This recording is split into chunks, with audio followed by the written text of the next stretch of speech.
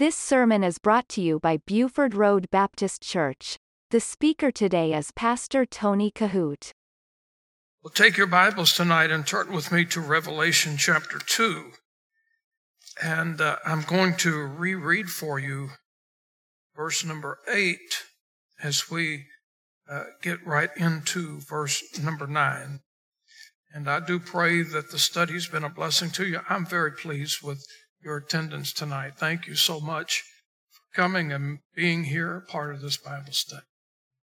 Now, I'd like for you to look at verse number 8. Again, the Lord Jesus is speaking, and we are moving from the message that he had to the church at Ephesus. We are now moving into the church of Smyrna. And he says this in verse 8, "And unto the angel of the church in Smyrna write these things, saith the first and the last, which was dead and alive."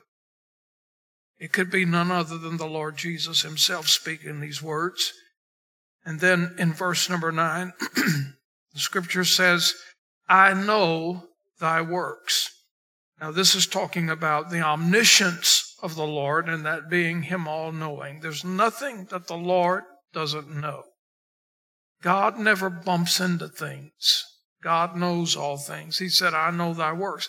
Let me emphasize this. He knows a lot about you. He knows all about me. He knows about everything. And so he says, "I know thy works and tribulation and poverty." And then he says this, "But thou art rich." I'm going to make a comment about that in a moment. "And I know the blasphemy of them which say they are Jews and are not, but are the synagogue of Satan." That's a powerful verse of scripture right there. Now, one of the things that I want to emphasize about this particular church is that it faced tremendous persecution. Horrific persecution. In fact, Polycarp was killed in Smyrna, but you may not be very familiar with him. I don't want to speak a lot about that tonight, but when you read this passage and you read it slow and you do it for study, you don't just read it to read it. I mean, you do it for study. And you see these words of Jesus, "I know thy works and tribulation and poverty." And then right after the word poverty, in parentheses, it says, "But thou art rich." That might seem to be a contradiction back to back, but I will assure you that the Word of God never contradicts itself. And so, when Jesus said, "Thou art rich," again now, we have to keep this in context. The church at Smyrna was going through incomprehensible persecution. As a result of that, believers in this early church were under so much scrutiny that they were considered in many cases outcast. They didn't have a lot of the jobs that were going around. They didn't have a lot of the wealth. They didn't have those kinds of commodities. They were just getting by with meager survival instincts, basically. But Jesus uses this extraordinary analogy because he says, "I know your works. I've seen you in tribulation," he said, and your poverty. And by the way, when you read this word poverty, I don't know what verse of scripture comes to your mind, if any, when you connect it with the Lord Jesus. But let us not forget that the word says, though he was rich, he became poor. That through our poverty, you think about that, his poverty, we might be made rich. All right, so, but he says, "Thou art rich." So what this is speaking of, he is saying, okay, you are the persecuted church. You're going through adverse circumstances. You don't have a lot of wealth. He said, but you're rich. And so what he was emphasizing, what he was talking about, he is saying, but you are rich spiritually. That's important. And that's basically speaking of all of us. It's quite different than the church of Laodicea, which we will get to eventually. The church of Laodicea, they were rich in all kinds of ways, monetarily, but they were spiritually destitute. This church, the church at Smyrna, and remember there's 7. We're talking about 7 churches in Asia Minor. The church of Smyrna, they were destitute as far as monetary wealth goes, but yet Jesus said, it doesn't matter. You've been persecuted. I know your poverty, but you're rich because you're rich in me. That's what he was saying. And I believe there's a reference that I could give you here in Romans chapter 2 and verse 28 and 29. The scripture says, for he is not a Jew, which is one outwardly, neither is that circumcision which is outward in the flesh. But he is a Jew, which is one inwardly, and circumcision is that of the heart, in the spirit and not in the letter. Those are 2 words that I operate in a lot in the ministry here. And there's what I consider to be the spirit of the law and the letter of the law. There's a lot of areas that I work in every day that requires both of these elements. There are some times when I have to pastorally make decisions within the spirit of the law. And then there are times that I have to unequivocally operate in the letter of the law, things that cannot be negotiated or things that cannot be weakened or watered down. And so, as the next verse comes into play with these 2 scripture references that I've just given you, well, let's look at the latter part of verse number 9. He says, I know the blasphemy of them which say they are Jews and are not, but are the synagogue of Satan.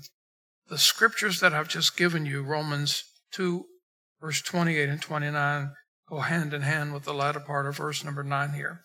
And Jesus was commending the church of Smyrna for being able to discern. This is what this is about. Listen carefully. In brief and very short, very simple. Jesus was commending the church of Smyrna, who was very persecuted, who was very much in poverty, rich in Christ, but very much lacking in earthly goods or materials, so to speak. However, this church was so rich in Jesus, it was so in tune of what God wanted, that they were able to discern. This is a big word. This is important. And I took some time to make a couple of notations around it. Because these believers in Smyrna were able to discern. Now, they were not judging people. They were not acting as somebody's Holy Spirit or acting as if they were holier than thou. I'll get to those lessons here shortly. But he was saying that you, the church, the believers at Smyrna, they were so in tune with God that they were able to discern who was real and who was not. Now, let me say that the scriptures do affirm that by their fruits we shall know them. That doesn't give any of us any right to judge anybody. Now, but he did say that there would be fruits of the Spirit that would identify us as believers. Let me clarify something for you tonight, and I have spoke on this many times, and there are several denominational circles who believe that you can lose or give away his salvation. We don't believe that here. We don't practice that here. We believe in eternal security. That's another subject. That's another doctrine. That's something altogether different than what I'm trying to deliver to you tonight. What I'm speaking on is the gift of discernment, where these believers knew that when people came into their congregation, they were able to discern who was really real and who was not. Now, that sounds like spooky religion. That's not what the Lord is implying at all. Discernment is what we're talking about. And let me say, discernment is a spiritual gift. It's a spiritual gift. I'm going to show you that in just a minute. A couple of years ago, I taught an entire series on Wednesday nights on spiritual gifts. The question I ask you is, do you know what your spiritual gift is? All of us have at least one. Some of us have 2 or 3 or 4. And it doesn't mean that God's a respecter of persons where he's decided to give you one, limit you there, and give this one 2, limit that one. Maybe I'll reteach that entire series again. Knowing your spiritual gifts. Talents are not gifts. 2 separate things. But let me say this. Discernment is one of mine. I know what my spiritual gifts are. Discernment is one of mine. I don't walk around with a billboard and advertise that all the time. In fact, some of you probably hearing it for the very first time. But I have known that God has given me the gift of discernment for a long time, years. And basically, probably within 30 seconds of talking to an individual, I can tell you where they're coming from, in my heart and in my mind. God has given me the gift. So when people tell me a lot of stuff, I'm able to tell that it's a lot of stuff. And I'm pretty much able to tell it's a lot of stuff from the gate, from the get-go. And I have had people to tell me some tear-jerking stories. And I have known in the first 10 seconds that none of it was true. It's a gift. It's not any way spooky. It's not what they used to talk about many years ago. I'm looking for the right words, the alphabet, ESP. You remember that? It has nothing to do with that. In fact, I want to show you what I'm talking about in Hebrews chapter 5, verse number 14. This is what the scripture says, "But strong meat belongeth to them that are full of age, even to those who by reason of use have their senses exercised," look at this, "to discern both good and evil." Now, most of us know right from wrong, and most of us can exercise good, godly assortment and judgment. And it doesn't mean that because we have that we will always make the good or the right or the best decision. Doesn't mean that at all. But there comes a point in my work and what I do, in my calling, my ministry. I don't know how pastors operate without this gift. But I'm not saying that every pastor does have the gift of discernment. And I can assure you that I have met many who do not. I don't know how they get through their tenure. I don't know how they get through their ministry, get through their calling without it. But discernment cannot be mimicked. It cannot be faked. It cannot, because it comes down to the real thing or not. And that's what Jesus was talking about in verse number 9. He was saying that you've got discernment. You can tell. You know who's real and who's not, and that's very important. There's another scripture here in 1 Corinthians chapter 10 or 12 and verse number 10. I want you to look at this. 1 Corinthians 12:10. It says to another, and this is talking about the gifts of the Spirit, the working, the fullness of the Holy Spirit. To another, the working of miracles. To another, prophecy. To another, look at this, discerning of spirits. To another, diverse kinds of tongues. To another, interpretation of tongues. My spiritual gift, one of my spiritual gifts, is this right here, the discerning of spirits. And it's just a God-given thing. And Jesus was making much of these people in Smyrna who did not have a lot of wealth, but they were rich in God. And one of the blessings that moved the heart of Jesus is that they possessed, they were given the gift of discernment. They were able to tell who was coming into their congregation, who was real and who was not real. But I love these first two words of verse number 9. Look at it carefully in Revelation 2:9. He says, I know, and believe you me, the Lord knows all about us. The church at Smyrna, they were suffering from a pagan community. Heathenism, paganism seemed to be engulfing them on every which way they turned. They seemed to be a group of people that were just boxed in and persecuted severely. Now, to add to those complications, there seemed to be a small group of people in the church of Smyrna who claimed to be Jews, but who were really not Jews. Jesus is emphasizing this in verse number 9. The church at Ephesus, they held, or they had, what was or could be interpreted as super spiritual elders, hierarchy. But the church at Smyrna didn't really have super spiritual hierarchy.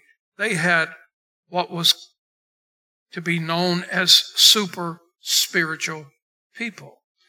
Now, what I mean by that is this. That's something that I can tell in my spiritual gift a country mile off. Because the truth of the matter is, when somebody presents themselves to be such super spiritual, believe me, that's phony baloney. Because usually somebody that comes in here with a great big splash, it lasts about 2 or 3 months. That's about as far as it gets. Just a little bit of, and then it turns out to be just a little bit of, I don't know how many of you remember this or not, but it might be, I don't know, it might be 3 years.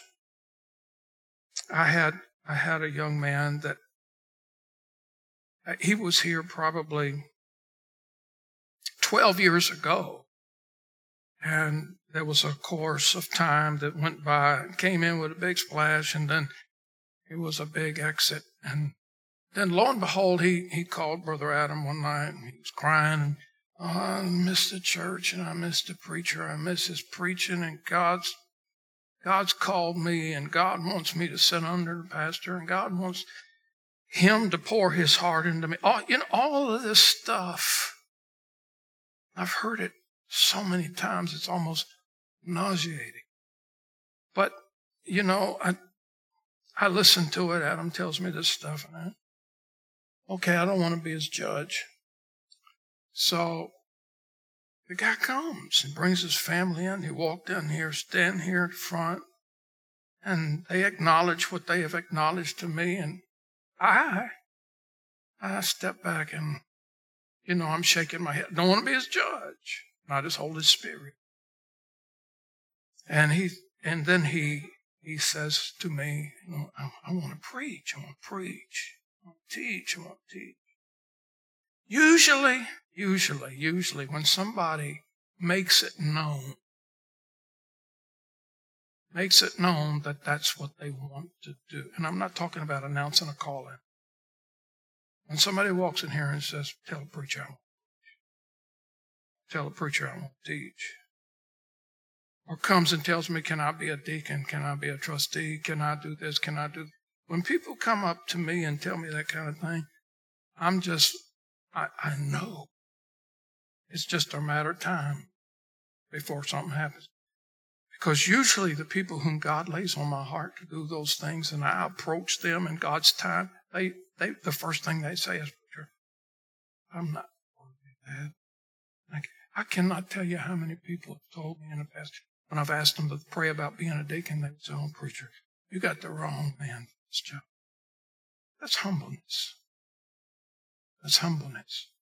But when the people come to me and say, "I want to do this, I want to teach, I want to be a deacon, I want to be a trustee, I want to do this," and I'm not saying volunteering for service is wrong. Don't get me. Don't take it that way. But what I'm trying to tell you, there's a lot of discernment into this. I can remember when God called my son Brian to preach, and he went to Illinois as a youth pastor. God used him there for a couple of years, and he just felt God moving him back this way. And he came back, and he was attending a church in Wake Forest. That's not too far from Raleigh. And get this, and see how God is in this. Because this doesn't happen every day, and this is how you know that it is of God. God spoke to the pastor there, and he could just tell that something was different in Brian's life. Brian was exemplifying a huge desire to serve the Lord and to serve the Lord full time and to be in the ministry. And after much prayer, this pastor goes to Brian and he says, "God's laid something very specific on my heart about you." And he said, "I want you to pray about this." At that time, that church in Wake Forest was running almost 700 members, which in some places was not very big, but compared to where we are, is huge. And the pastor went to Brian and he said, "I want you to pray about something very specific." He said, "Not too far from here in a little town called Roseville," he said, "we've done our homework, we've done our research. There's no church that's preaching the word that we know of." He said, "I know God's got his hand on you. I know, I can sense, I can feel God has spoke to me." And he said, "This is what God has told me to do. Now this is how you know it's of God." He said, "I have prayed. I have got the confirmation from God. God wants me to ask you to plant a church in Roseville, North Carolina." And he said, "This is what God also told me." He said, "God has told me to call in to my office one at a time 100 serving, tithing, God-loving families and ask them to go with you." Now, how many I don't know of any preachers that would be willing to say, "I want 100 of you folks to follow this guy, and I want y'all to plant a church." But let me tell you this. Brian didn't go to him and say, "Hey, give me, let me do this, let me do this." God spoke to the preacher. The preacher spoke to Brian. 100 families signed up for it. Today, Brian's running 350 people. It's a God thing. It's a God thing. And so when you get to this whole scenario here that's playing out here, the church at Ephesus was directed by super spiritual people. God doesn't need super spiritual people. He needs super humble people. "If my people which are called by my name shall not exalt themselves, but if my people which are called by my name shall humble themselves, seek my face, turn from their wicked ways, then will I hear from heaven, I will heal the land." Isn't that what the word says? And so when I read a passage of scripture like this, these people in Smyrna, they were proud and lofty. God God can use humbleness all day long. God can use meekness all day long. But it's the proud, it's the haughty, it's the restlessness that repels God. Now, so these people at Smyrna, they were proud and they were lofty. And they were doing things for all of the wrong reasons. And God says to these believers in Smyrna, you're able to tell. You can discern. You have this gift of discernment. You can tell who's coming into this congregation and who's doing this for all of the right reasons. You can also tell who's doing it for all of the wrong reasons. I can remember years ago, and I quit right here. I can't hardly believe it. And this is probably 25 years ago. You mentioned something about the anniversary coming up, 43 years. I can't wait till one day I write a book that says, the title of this book is going to be, I could tell you some stuff if you just sit down and listen.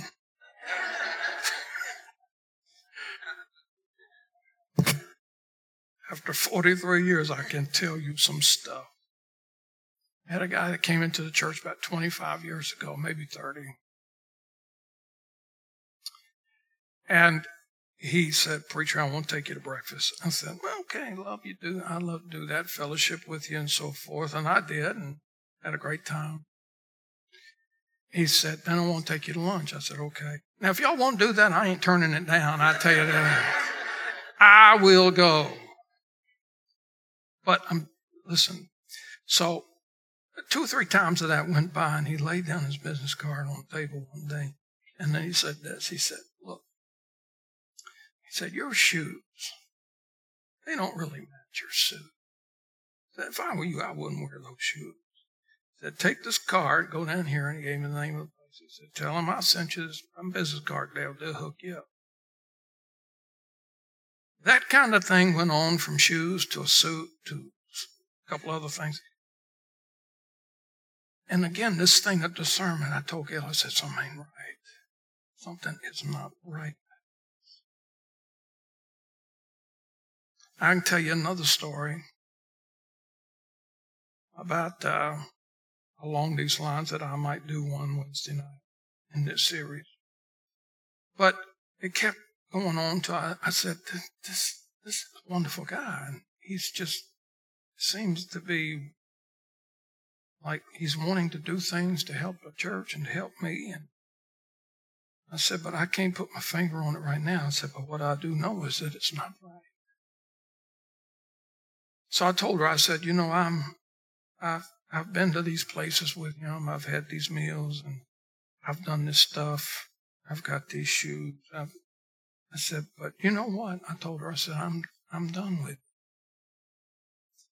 And so the last time that I told him that this will be the end of it, he says, I want to come by and talk to you. I said, okay. He came. And this is what he said to me. He said, I guess you know, this is how it starts on this last go. He said, I guess you know by now. He said, I'm a very wealthy man. Yes, I own my own business. Yes, I know that. And he said this. He said, if you would allow me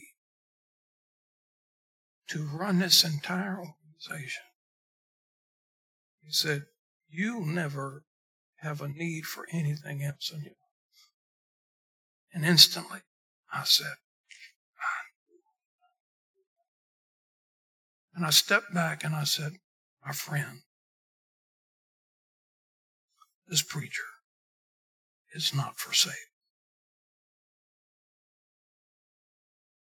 I'm not for sale. He got in his car, and it was about 10 years before I saw him. One day we were having a yard sale out here. He showed up as if nothing ever happened. But it's a gift. It's a thing that God has given to me.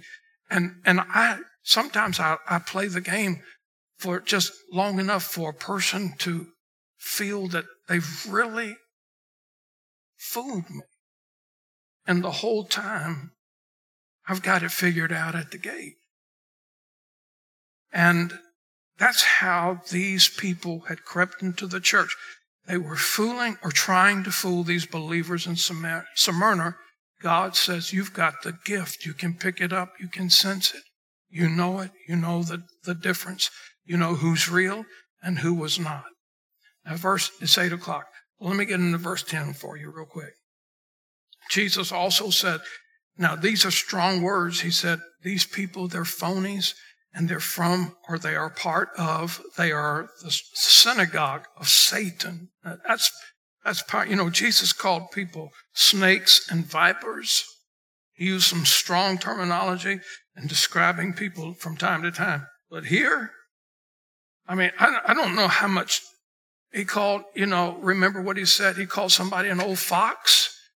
These are snakes and vipers, serpents. But here he said, this is of the church, the synagogue of Satan.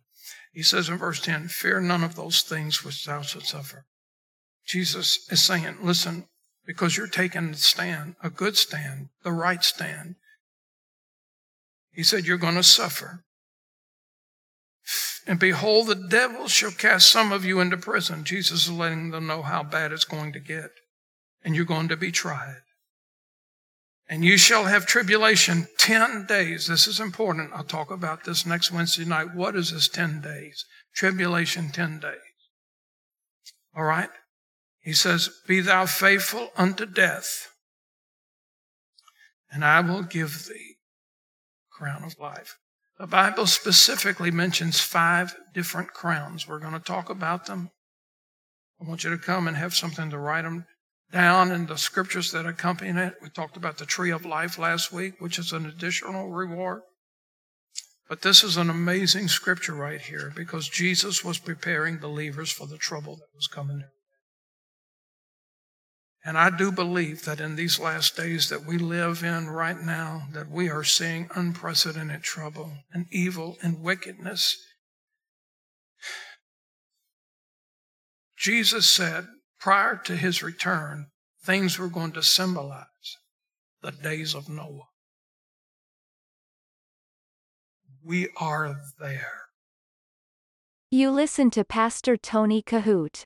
For more information, visit our website at BufordRoadBaptistChurch.com.